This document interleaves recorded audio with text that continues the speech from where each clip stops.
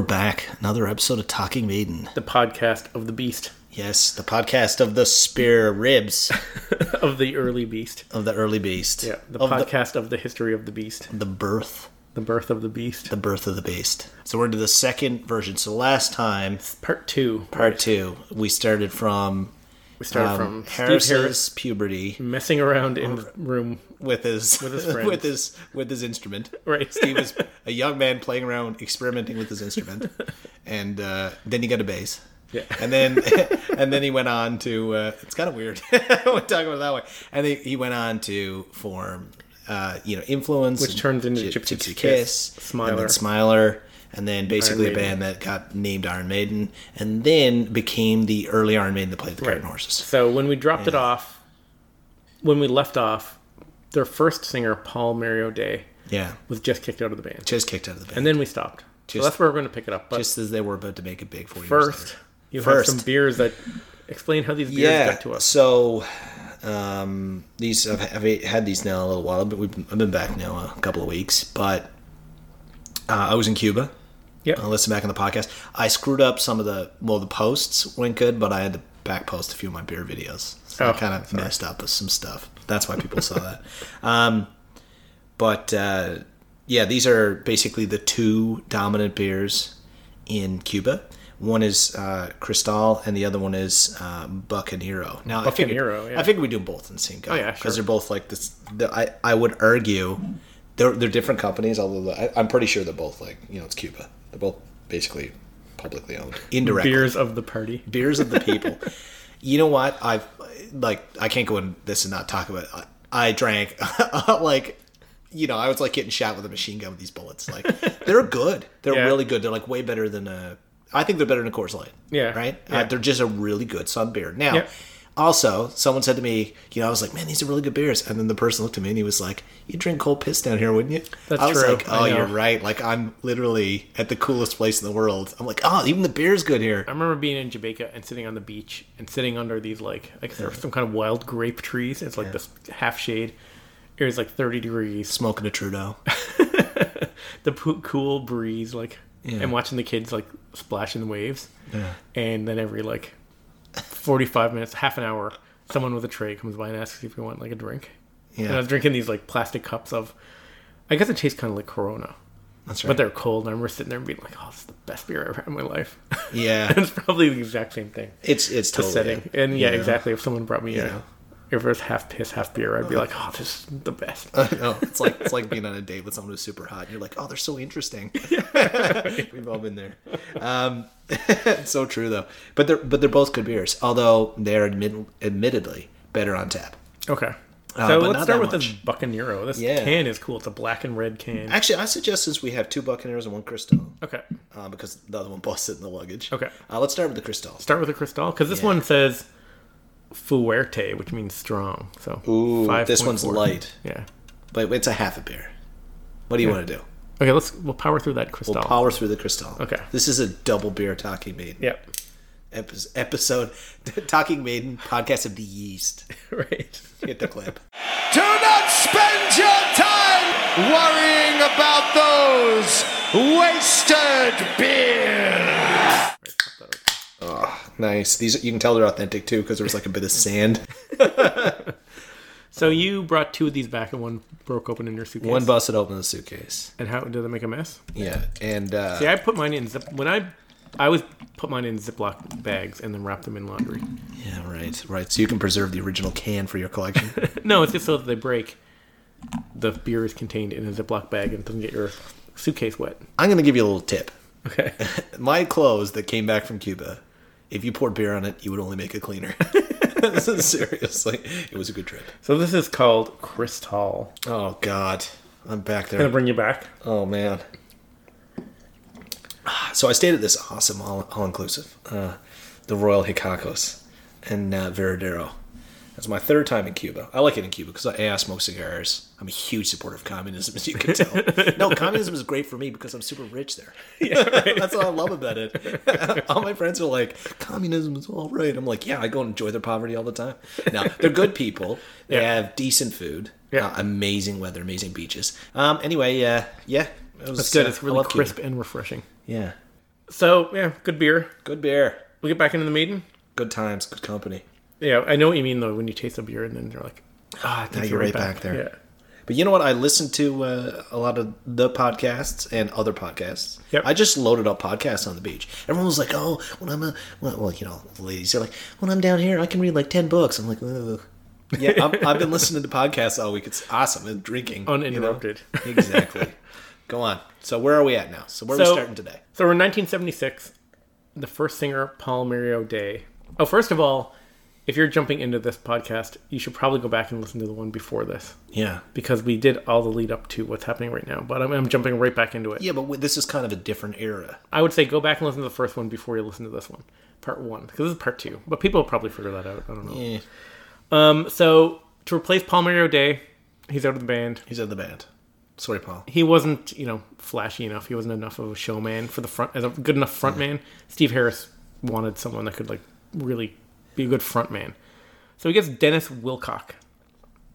And you remember he was in a band with Steve Harris. Yes, earlier, Smiler. right? Yeah. Yeah. So Wilcock loved Kiss and Alice Cooper and that kind of theatrical type of rock. He used to use blood capsules on stage. When they did Iron Maiden, you know all that part about watch the blood flow? He used to take fake blood capsules and he used to run a sword across his mouth and blood would all come out of his mouth. Nice. He used to do theatrical stuff. I've seen a picture of him before on stage too with a Viking helmet on. So he was kind of bringing that theatrics up a level. And he had this before Eddie, they had this character called the Prowler. It was this mask that it looked kind of like a creepy old man. Actually, I know people at home can't see this, but there's a picture of, I'm showing Josh, of Dennis Wilcock when he was in Maiden. He's got some face paint on. He's got blood coming out of his mouth and a sword in his... Yeah, for all our listeners out there, I'm looking at the picture. And I also have a picture here. I know this is really great. I gotta awesome. I gotta describe it. I gotta be like, and this picture has a knife, and I'm like... I know, podcasting. I'm showing pictures on the podcast. So this is a picture of the mask. This is the Prowler. So this is a character. It was like a walk-on character, kind of how they have a walk-on Eddie. But it was the Prowler. And when they did Prowler, he used to put this mask on and I think he used to pretend to bite Steve Harris on the neck or something while he was playing. Okay. He kind of just looks like an old man. Yeah, it's like a creepy old man character. But Prowler is kind of about a creepy guy. Creepy old man. About a creep. Yeah. The first Eddie was a pedo. Exhibitionist. So... Yeah, flashing used to be a thing. That went away. Yeah, and streaking, too. Yeah, now you just SMS it, I guess. Or you just on the internet. Yeah, it's called sending... What do you call it when you send nudes on text? Sexting. Sexting. Yeah. I'm so old. Yeah, I know. So anyway, they're into this theatrical thing. Dennis Wilcock brings the blood and the face paint and this character to the stage. This is from the Cart and Horses website. It says, Iron Maiden's first use of pyrotechnics was on the 5th of November 1976 at the Cart, and they earned $17.50 for their efforts.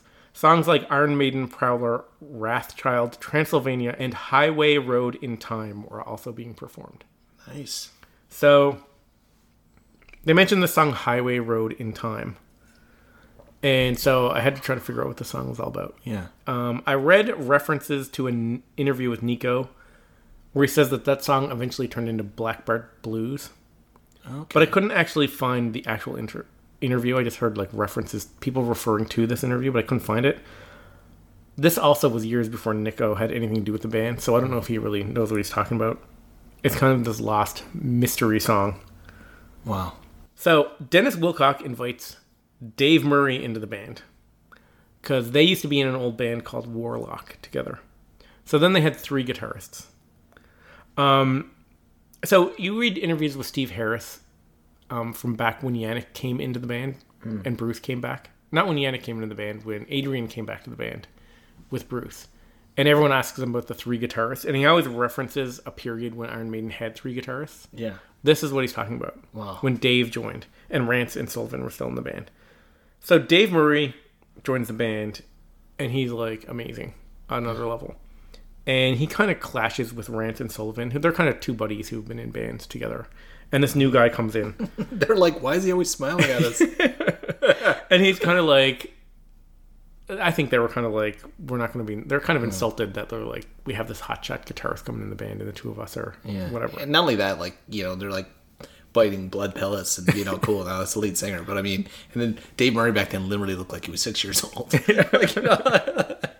But Steve Harris pretty much realizes Dave Murray's amazing. So Rance and Sullivan, they both leave because they're like, we're not doing this. Yeah. So Rance and Sullivan are out.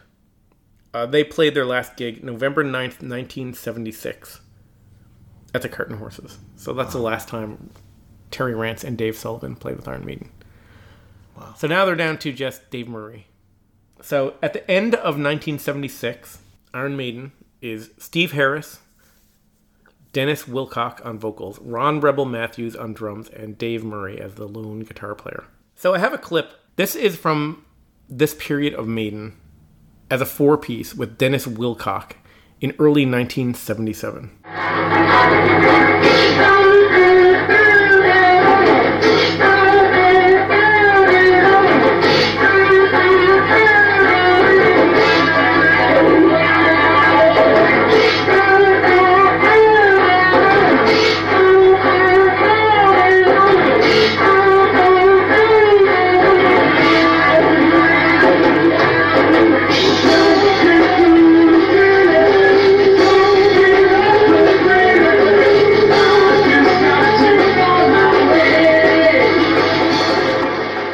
That's the first ever recording. That's the earliest clip I could find. I think that's the end of 1976 or early 1977. Wow. So, like, these clips are scattered all over the internet, and you have to do a lot of work to track them down and find out where they come in the timeline. It's very time-consuming. And I've read a few people who dated this clip, but I'm pretty sure this is the 4-piece from this era. Yeah. When Dave Murray is the sole guitarist. Wow. Can we hear the full clip? Yeah, it's a bootleg. I suppose we could play it. Yeah, this one's called Prowler.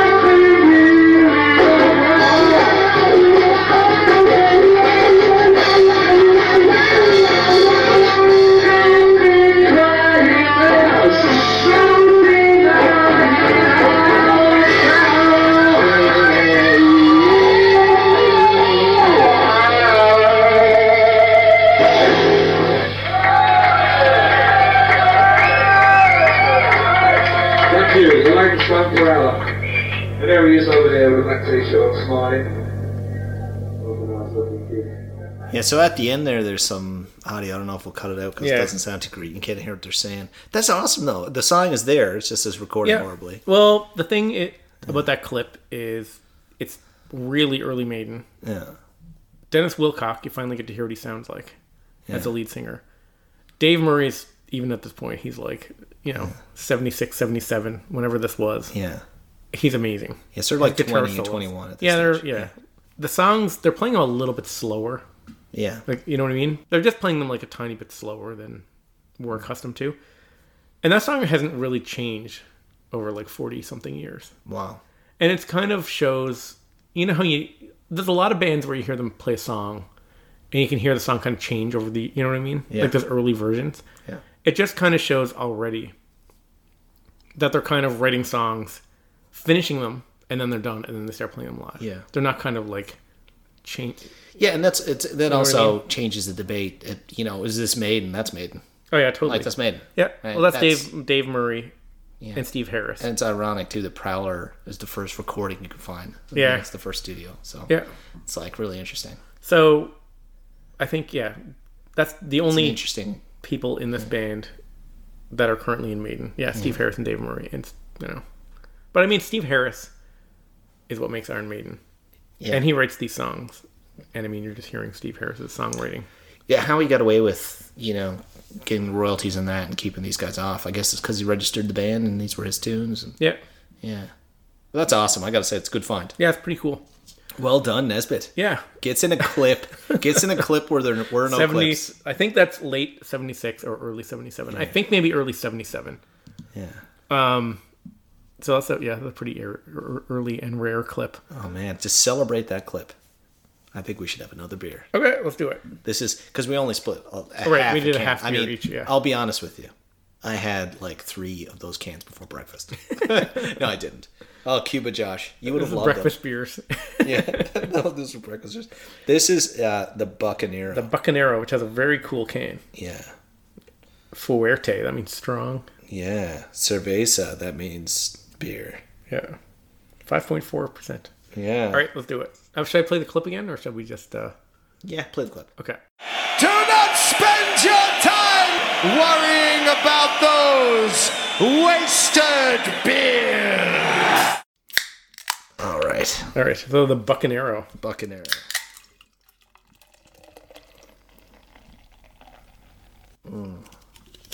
That's good. It's either just really good sun beers. Yeah. Yeah, with hilarious commercials. I'm going to try and yeah. force Nesbitt to put a funny clip in somewhere in here of their hilarious commercials. For Buccanero? Yeah, we're like, old people drink them and they become hot young Spanish people. Oh, yeah. Yeah. So yeah, where were we? Okay, so Clip we just played that clip. awesome clip. So they're down to one guitar player, and that's Dave Murray right now. So for a second guitarist, they get Bob Sawyer. So he went by Rob Angelo at the time, or Rob Angelo Sawyer. He just put out a book, and his name on the book is Bob Angelo Sawyer. So I'm going to call him, that's what I'm going to call him. Yeah. Because that's what he goes by now. His book is actually, we talked about it many episodes ago when I first got the book. It's a pretty cool book. He went on to be in Praying Mantis too. And he has a lot of stories of like this era of Maiden. Yeah. And even when he was in Praying Mantis, they toured with Maiden. So he has a lot of like old Maiden stories. His book's totally worth picking up if people have seen it and they're wondering. Yeah. So Bob Angelo Sawyer comes into Maiden with Dave Murray. So now you have the two guitarists are Dave Murray and Bob Sawyer. You have Dennis Wilcock, Ron Rebel Matthews as the drummer, and Steve Harris on bass.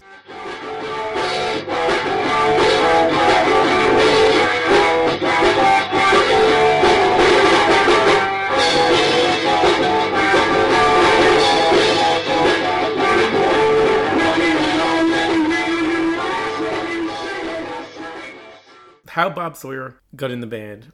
So Dave Wilcock is driving in his car with Steve and Dave. They stop on the street and they see Bob Sawyer and they roll down the window and they yell out and ask him if he's in a band. And Sawyer says, 2 days later, I was in the band. Why'd they just stop? Like, was he carrying? They knew him. They knew him from being in bands. Yeah. And they saw him, and so basically they pull up and roll the window down. They're like, "Are you in They ask him if he wanted to Yeah, be in the because band. that's the way it would have been back then. Because it's not like you could be can like, "Hey, I text him or checked your email him, yeah. I was on your Instagram Yeah, page." so they saw him. And here's some super obscure deep dive trivia. It was at the intersection of Lee Valley Road and Seaward Stone Road in Chingford, Essex. Wow. So if you live or if you drive through that intersection, that's where Dave Wilcock yelled out of his car at Bob Angelo Sawyer and asked him if he wanted to be in the band. Cool.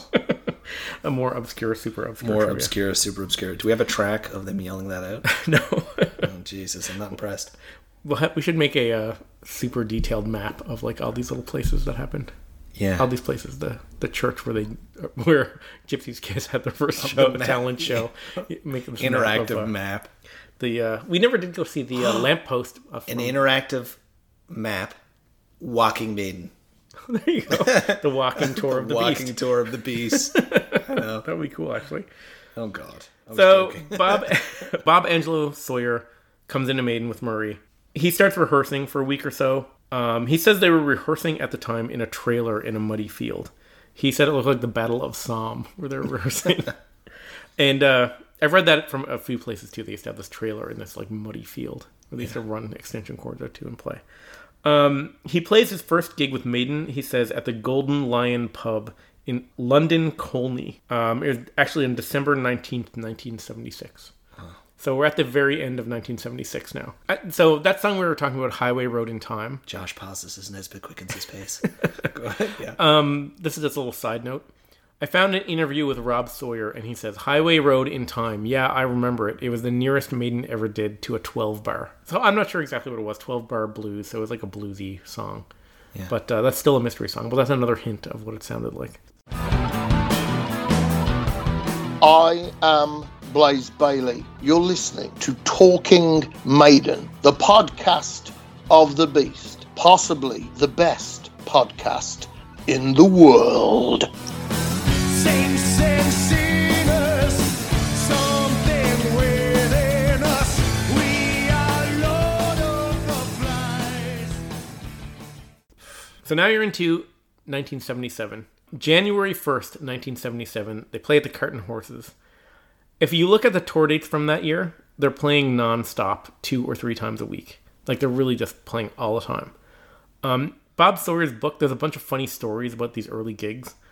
He has a bunch of, like, show-by-show stories where he says what happens at the shows. If you're into that era of Maiden, totally recommend the book. It's Iron Maiden and Praying Mantis, The Early Days by Rob Angelo Sawyer. It's a cool book. So, also from this book, at this point, he's like, Dave Lights was still there managing the stage show. They had a bubble machine and like a homemade dry ice machine. So they're kind of like, that's all Dave Lights' contribution. And Vic Villa was in place as the roadie at this point too. And it's cool when you read his book and you read all these accounts of shows at the Cart and Horses. After me and you had a few like drunken nights at the Cart and Horses. Yeah. It's because you can totally picture it now. It's so cool. I know. Yeah. The echoes in that place. If that building could talk, Nesbitt. Yeah. So at this point in the band, 1977, this is when Bob Sawyer says is when they got the call at the Cart and Horses about the other Iron Maiden band, and Steve went out and registered the name. So I mentioned that picture in the last episode because I was saying about who that older guy in the back of the picture is. So this is when that happened, according to Bob Sawyer. So that's 1977, beginning in 1977. Okay, unrelated. If you step sideways out of this, like forget about the Maiden timeline. At this time, Bruce Dickinson. Samson. No, and 4 years later, he'd be in Maiden. 4 years from here. Yeah. At this time, he's in a band called Speed. Oh, okay. I think it's like his first serious band. He said he was in a band called Styx too, but that was just kind of not a serious band. This band actually recorded in 77. And it wasn't until 1980 that they released this. But this is a clip of Speed, and I think this is the first thing that Bruce Dickinson ever recorded. Close your eyes, can you feel those lies creeping in your bones? Feel your hearts turn to stone. They don't care, they won't flinch your hair. When you're dead and gone, they will carry on. Oh, they will carry on. They will carry on. So that's what. While we're talking about Maiden, this is what Bruce Dickinson's doing at this Wow. time. Set in 1977, they recorded that, or he's in this band. I think this might have been recorded in 77 or 78. I'm not sure, and it wasn't released till 1980. But this is the band that Bruce Dickinson's in at the point. Good recording and good guitar there too. Yeah, well, they put a 7-inch out down the road. Oh, really? Yeah, So there's a Speed 7-inch with Bruce Dickinson on it. yeah, and I think that's the first thing he recorded. And So that was a you clip of it. don't have a copy. No, I don't. And it tears you up inside. So 1976. So November 1976 to April 1977. Yeah. They're playing a ton of classics. So by this point, they have Prowler, Wrathchild, Another Life, Innocent Exile, Floating, which becomes Purgatory eventually, Drifter, Transylvania, Strange World, Charlotte the Harlot, Iron Maiden, Burning Ambition, Invasion, and Sanctuary. Yeah. So I read another interview with Rob Angelo Sawyer on legacyproject.co.uk talking about he used to be in a band called Nitro before he was in Maiden. Yeah. And he says, originally a 3-piece with me on guitar and vocals, Kevin O'Brien on bass, and Kevin's brother-in-law on drums. We recorded a version of Sanctuary, but we were not happy with the results. I decided that I wanted to concentrate on playing the guitar, and we recruited Dennis Wilcock on vocals, Alan Warner, and Vic Scott on drums. We recorded Sanctuary, among other tracks, as a 5-piece at Curly Clayton Studios in December 1975. So Sanctuary was written by Rob Angelo Sawyer, and he wrote and recorded it with his old band and brought it into Maiden. So I also read that apparently when he left the band, Steve kind of took the song and compensated him for it when he left the band. Nice. But that's actually, yeah, I think they probably bought the rights Yeah, but to it. what's the writing credit on it? I can't. He not doesn't him. get, no, No. it's not him. But he wrote it, and he actually recorded a version of it in an old band called Nitro that he was in. Wow. So And before Sanctuary, you said Invasion. That's Invaders. Invasion is not Invaders. No. Invasion is a different song. That was one of the songs that they recorded on the Soundhouse tapes. Yes, that's right. Yeah. We keep mentioning the song. Remember I said that song Floating, which is an early version of Purgatory? So I have a clip. This is a clip from 1977 of Maiden playing Floating. This is the song that would eventually become Purgatory.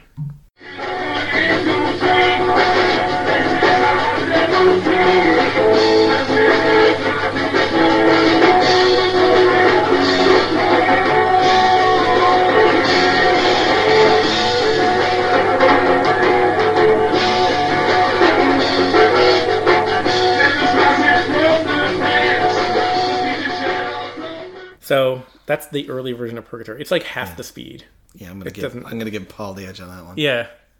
But it's cool to hear that's the song that eventually became Purgatory. So it Nice. started as like kind of a slower, groove thing or whatever. Around now here is when Dennis Wilcock designed this, this Iron Maiden. Have you ever seen the Iron Maiden logo that's like bloody lips? Yeah. So this is when Dennis Wilcock designed this like bloody lips logo. And that combined with the Iron Maiden lettering logo, the Iron Maiden font. Yep. It looks it's pretty cool, but they didn't use it very much. They used it for a few advertisements and stuff to promote like shows. Yeah, I feel like we went through this, or maybe it was the earlier documentary where it showed the various iterations, and then the mask in the back, and the Yeah. But this is the more the logo. So yeah. you read these interviews with Dennis Wilcock, and as much as we don't I don't want to get into this whole lawsuit thing because he's suing Iron Maiden. I don't know if Is he still? apparently it's still ongoing. It Really? hasn't been resolved. He basically says he invented the logo for Iron Maiden. That's one of the things. I read an interview where he says he invented the Iron Maiden logo. So he did invent that thing with the bloody lips. The actual Iron Maiden logo, the lettering logo that everyone loves that you see on a million t-shirts, Steve Harris says he created it. Dennis Wilcock says he created it. It's kind of more complicated than that. So that font, the letters are in, that existed it was on a poster from the 1976 film The Man Who Fell to Earth, it's a David Bowie movie. He's this movie poster predates the Maiden logo. Yeah. It's a movie David Bowie, he comes to Earth because his planet, he's an alien, and his planet's like running out of resources, and it's kind of a cool movie actually. If you're into David Bowie, you want to see like super skinny David Bowie. Yeah, back in the heroin days. Yeah. There's also in 1976, Gordon Giltrap has an album named The Visionary that has that font, or very, very similar font. I found a message board where Gordon Giltrap posted a post, and he said, Nico, their drummer, is an old friend also. He played on my 73 Giltrap album and almost joined the Gordon Giltrap band at one point, but we couldn't make it work. So this is just a totally unrelated tie back. But it's funny because Nico played on a Gordon Giltrap album. And in 76, they had this album out that had this... the font, yeah. The font. There's also a band called Steel Mill, and they had an album called Green Eyed God. And that's in 1972, and that has a very similar font. And do you know who Nana Muscuri is? No. She's wait. Nana Muscuri? Yeah, no. She has an album, Nana Muscuri, live at the Royal Albert Hall from 1974, and that has the Maiden font on it. Okay. So the font was around beforehand. I read this blog by this guy, Ray Hollingsworth. He says, worked on the original branding and logo for Iron Maiden in the summer of 1977 with the band. And he also says, the original logo design for Iron Maiden was created by Dennis Wilcock with assistance from myself at the Crows Art Studio, Rathborne Place, London W1, sometime around September 1977. I clearly remember the as-off lettering arriving on a photo strip to be cut up and positioned to form the name style. I can even remember Dennis ordering the type and bringing it over to my desk. Dennis was Maiden's second vocalist as far as I can make out, and he actually employed me as he was the studio manager at Crows. Yeah. So Dennis Wilcock was working in a design studio, and he used this pre-existing font and just laid out the words in it. Yes. So that's a second independent person who says that Wilcock was involved in creating the Iron Maiden logo. Yeah, but if you use the name and a font, so this is a whole thing. I was glad that we got here because the Macintosh computer took off because its ability to handle fonts and typefaces in computers that had like standard typefaces. Fonting and typefaces were so complex before, and exactly what you're talking about. Like, yeah, they had to cut them and place them by hand. Yeah, exactly. So if you were in I can let's just have a thought experiment here. If you're anywhere doing anything to do with like clip art, music, all that, a cover for a band, you would probably have like a file folder area of different fonts that you would use in stencil and layer over in whatever printing capacity you're using. And once that David Bowie thing was created, there was probably that became available. I don't know what the copyright on those was at the time, but they're out there then. Yeah, but he said he ordered it, so I guess he ordered it from somewhere that makes these lettering things. But imagine taking basically your brand and putting it in a font that you buy. That's not intellectual property. But anyway, go on. So David Wilcock, I think he did have a big part in the logo. I want to testify on the trial. I want to get in there and be like, Dennis Wilcock, you lie. I think basically what happened is Steve Harris kind of liked this font, and where Dennis Wilcock worked in a design studio, I think he kind of like put it together, but like directed by Steve Harris. Yeah. So, but he definitely was part of making the logo. It's way better than Times New Roman, which is what they were using before. No, before this, they have in all the joking. Posters. Yeah. They have this like gothic kind of font. Comic Sans. No, you can see it in some really, really old Maiden show posters, and it's like this weird gothic, like old time. It's like an old English font almost, and it's like it says Iron Maiden, and that's what they're using before they settled on this. So anyway, this is around the same time. Yeah. We kind of got off on a tangent on the logo, but that's okay. It's Maiden related. You're listening to Talking Calligraphy, the podcast of the scribe. Break with the scrolls, Nesbitt. Continue. Anyway. Yeah. So Maiden, they're starting to they're packing pubs and shows, and they're really starting to heavily promote themselves here. If you look at flyers from that time and ads they put out for the shows, it says stuff like Rock Kings of the East End. I've got a bunch of them printed up here. I'll just show you. I'll read these out because people at home can't see. So this is one, I think this is from a newspaper or magazine. It says, we break, shake, shock, and rock. We make the rest look average stock. Iron Maiden, live and alive at the Cart and Horses, Stratford. Oh, wow. There's another one here. It says, the one and only red hot visual energy rock band, Iron Maiden, Cart and Horses, Stratford. Nice. And there's another one here. It says, the only band we're seeing bleed, shock, and rock Iron Maiden at the Cart and Horses. Wow. So they're really like promoting themselves. It's not, they're not like, oh yeah, we're pretty good. We're, what 90s bands were like.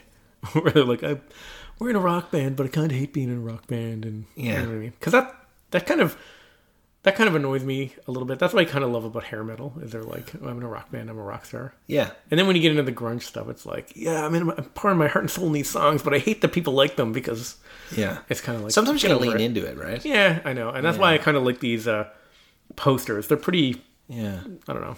It's like every now and then, though, you hear about a band and they're like off the rails crazy, and then they're like, but the drummer, the bass player, was totally normal. He was married the whole time, didn't even do drugs. I'm like, you Yeah. fucking Like Led wasted Zeppelin. it. That's a gold. John Paul Jones. Exactly. That was what I was referencing. Yeah. But I'm like, you wasted it. It was a golden ticket, man. I mean, I can you know. imagine me like, oh, thank God I didn't sleep with those 2,000 girls before STDs. On airplanes doing cocaine with the guys. Yeah. I'm like, man, my God. Like, Pre-AIDS, pre-fentanyl. that's like 10 lotteries, Yeah. right? Oh my God. Yeah, just like 10 lotteries. And not only that, I mean, you're like 21, right? Yeah, I mean, know. you give me out now, you give me a bottle of whiskey and a performance, I want to nap after. yeah, I know. I'm not going to have sex with 4 groupies. I might cuddle with 1. Anyway. So, the band is gelling. The songs for the first 2 albums are getting written. Their crew's kind of coming together. The audiences are getting bigger. Yeah. The Maiden logo is in place. And, like, there's just a ton of momentum for Maiden. Uh-oh. This is probably a spot where we should, like, cut it off. Oh, yeah? All right, so it's mid-77. Right. So that's up to the first half of 1977. Yeah. Okay. Will Cox is the singer. Yep. The graphics have come together. That set list Yeah. we went through. Yeah. I mean, most Yeah. of the first album is there, or Yeah. thereabouts. Yeah. And a few tracks that kick around on Killers and B-sides and are in the... so the band is well defined. It's come together. It's got a big following. They're getting big. Yeah. Yeah. We all know that this is not the final lineup. I mean, spoiler alert. Spoiler alert. Will Cox. You know. And they're pretty big for the scene that they're in. Yes. They're, like it says on their poster, the rock kings of the East End. They really were. Like, they were Yeah. the band for that area. And we've already had an early clip, the earliest clip that we've ever played Right. Yeah. of Maiden, Yep. and an early Bruce clip, which is likely this year, but could be the year after. I But just either kinda way, it's squeezed- pre-Samson yeah. Bruce. It's pre-Samson Bruce. Yeah. I Yeah. just squeezed So they're that in. all in that area. So it's a giant pool of talent. Because Yeah. it's like some of these guys go into other bands. I mean, we talked about all the different bands that loop in when we talked about Paul himself, Yep. Paul Diano, and then we talked about Yannick and all these guys that are kicking around the same space. Yeah. I wouldn't mind doing an episode 2 where we kind of tie some of these bands in. Like, I wouldn't mind talking about Praying Mantis. I don't know if I want to do a full episode on Praying Mantis, but like, I do want to get into that. And I really want to get into Urchin and stuff, which we'll get into probably next episode. We touch on Urchin because they kind of tie in. Yeah. But there's a lot of people that like went in, like this scene had a whole bunch of different bands in it. Yeah. And it's kind of cool to kind of see where all these people went and where they ended up and how they contributed, because they all did contribute. Yeah, and that's the piece when we talk about, because as soon as, so I have a different perspective after today. Yeah. When you show that set list, Yeah. Well, it was a list of songs. I don't think that was actually a set list. Oh, well. It's just songs they were playing. Yeah. they're all Maiden songs. Yeah. You have a list of Maiden songs, Yeah. some of which, didn't go far. Some are the iconic songs. Yeah. And you have the Iron Maiden logo and Steve and Dave. You have a pretty iconic The foundation. seeds and foundation of Maiden are totally in place here. Yeah. Yeah. And don't forget like Dave Lights and, Yeah, Dave Lights and our roadie. Vic Villa.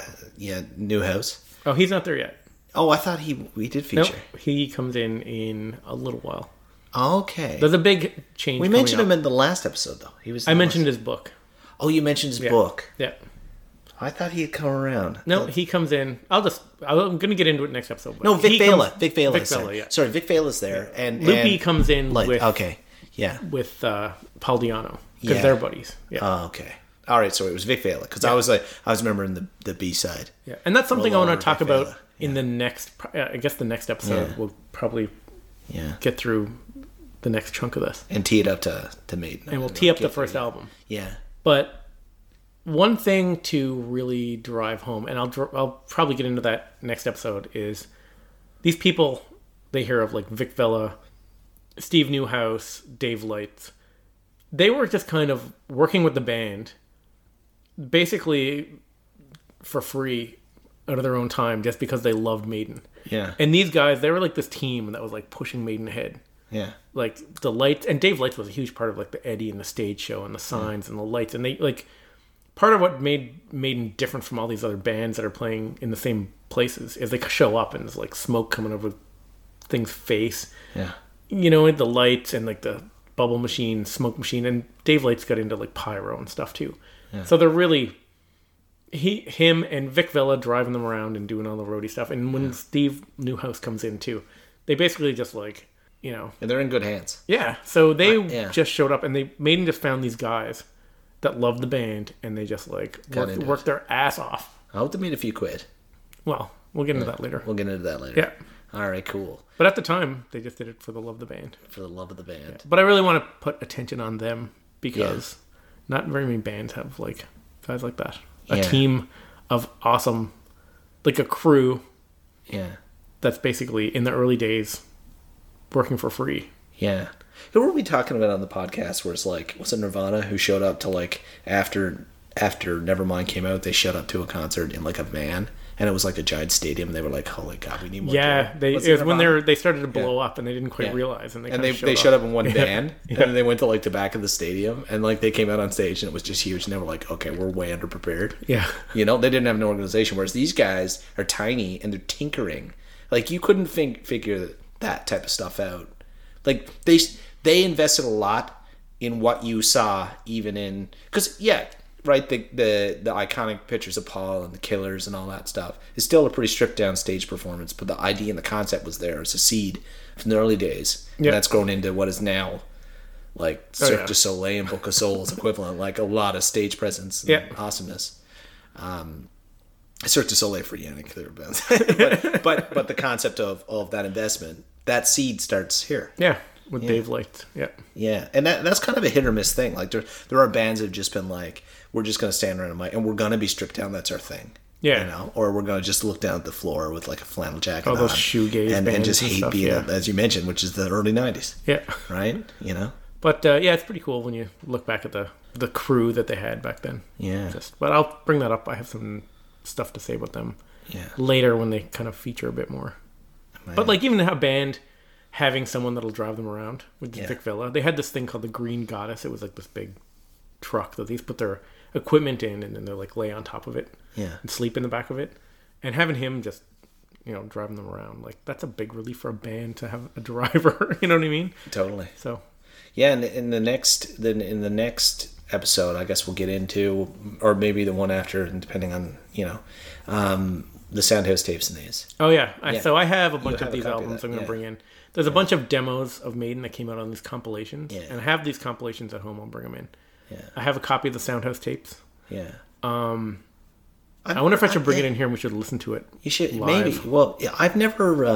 I've only listened to Soundhouse tapes like once or twice. I think you got the MP3s. And those are MP3s of them. Yeah. And I mean, to be honest with you, I just kind of like went through them and skipped through them. I didn't really pay much attention.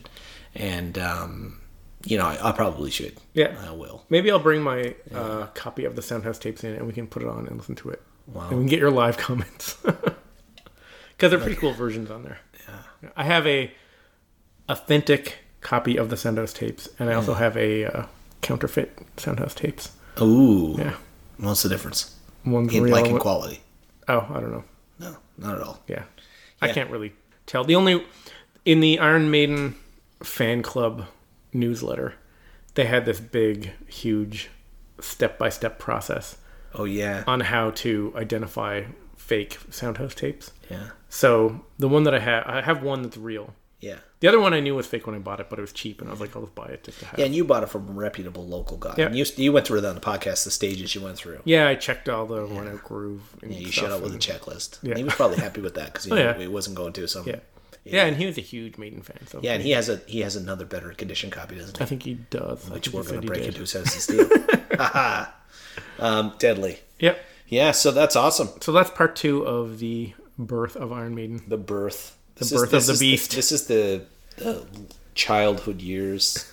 The birth was the last one. This is So this is fun because I've been researching this for like a year now. Yeah, I know. But it's fun to like dig all this out. I could tell when we first went through it. I really enjoyed it. People were like, "This person joined in this year, and that person joined this." Now you're like, "So the font." Yeah. So the font that we got. I'm sitting over here going, "Oh my god! Yeah. Thank God we did double beer." I would love to sit down at a bar next to someone Yeah. and they see my Iron Maiden shirt and they're like, "Oh yeah, do you know who the first singer of Iron Maiden was? Paul Di'Anno." And I was like, actually, let me go through. Technically, there's a little podcast you should listen to called "Talking Spare Ribs." Yeah. Yeah, and they're just deadly. I'm gonna see if. Oh man, is SpareRibs.com available? I'm just kidding. Imagine that. Talking SpareRibs.com. I wonder if there's an Iron Maiden tribute band called Spare Rib. There could be. Who knows? You would, if you could, for $100, Yeah. buy an original stencil of the Iron Maiden font from the David Bowie print, and there was 100 of them in the world, and it was framed. How much would you pay for it? You would pay a lot of money for it. I don't think I'd pay a lot of money for that. No, I've seen. If it you was pay a lot for things less. that are like musically related, Yeah. an instrument or a something like that, I would pay more for than like something that's not really And it was a stencil. It was nicely made. like Steve Harris's guitar pick that he played on the soundtrack tape or tissue something. that I'd pay a lot more for something like that. Yeah, an actual pick. No, something that's musically related. Like as a collecting Maiden stuff, Yes. I tend to want like vinyls and demos and that kind of stuff. If I Yeah, can get my hands on it. you just limit yourself to, vinyls and CDs and masks and I don't even- figurines and the true. plastic stuff and shirts and clothing and memorabilia. I mean, obviously, and anything you can find. I mean, Oh my. Okay. You're right. you're gonna arrange a walking tour of early Maiden, aren't you? But I don't have that. Oh, you mean the... You will. You will. What about Walking Maiden? But the worst Walking Maiden. I'll do a Google Maps, and I'll put all these pins on a Google Map when we're done. And I'll be like, I'll put it up as Walking Maiden. I'll be like, the walking tour, and you can just walk and see all. I'll point. This is where Steve Harris's grandmother lived when he wrote the song. Blah, Yeah. blah, blah, blah. We'll put the lamppost from the first album that Derek Riggs uses as inspiration. Put that in. We'll put the Curtain Horses, Ruskin Arms, Yeah. The Bridge House. the Bridge House. The convent. Yeah. The place where, Steve was born, where he went to school. Yeah, I'll put all that stuff in. Oh, why not? Why wouldn't you want to know where he went? All right, let's wrap it up. Yeah. Oh my God. But honestly, though, that clip was really cool. Yeah, there's some cool clips. I got some. Today I cool- heard the earliest recording of Maiden that we know exists. Yeah, that's true. It was pretty special. Yeah, I got some more clips coming up for next episode. And we drank 2 For Cuban next beers. week. Yep. Yeah. And we might have clipped in the commercial. We'll see if I can pressure you offline. Anyway, if not, YouTube, Buccanero and Cristal beer ads are hilarious. So if you have any comments, Yes. go to talkingmaiden.com. Yes, like, for example, how much should we charge for a walking tour? I will collect the money. Nesbitt will take the tour. I will be in the Curtain Horses. talkingmaiden@gmail.com. Yes. On Yep. TalkingMaiden.com. You get us on there. TalkingMaiden.com/talk. Yeah, If leave you an wanna get audio a clip. Yeah. Yeah. I love getting audio clips. Cool. They're cool. We get them, I'll get an alert on my phone. Yeah. And I'll be like, oh, there's a new one. I'll go listen. I get it too. You get it through the app, eh? I get the email. Yeah. Yeah. But every time I get one, I'm just like, Yeah. oh, cool. Cool. Can't wait. I'll get home. I'm gonna wait till I get home from work and then I'm gonna listen to it. Oh my God. I'll be at work and I'm like, I'm not listening to it here. I'm gonna get home and like relax and listen to it. I just had the best idea ever. Next time I get drunk, I'm just gonna call you and leave a bunch of messages in there. This is the best. Guess what? You got the fonts all wrong. Your fonts suck. You're wrong. It wasn't David Bowie's fonts. It was his cousin's font. Anyway. All right, let's wrap it up. Until next time, TalkingMaiden.com. Get us there. Up the irons and down the hops.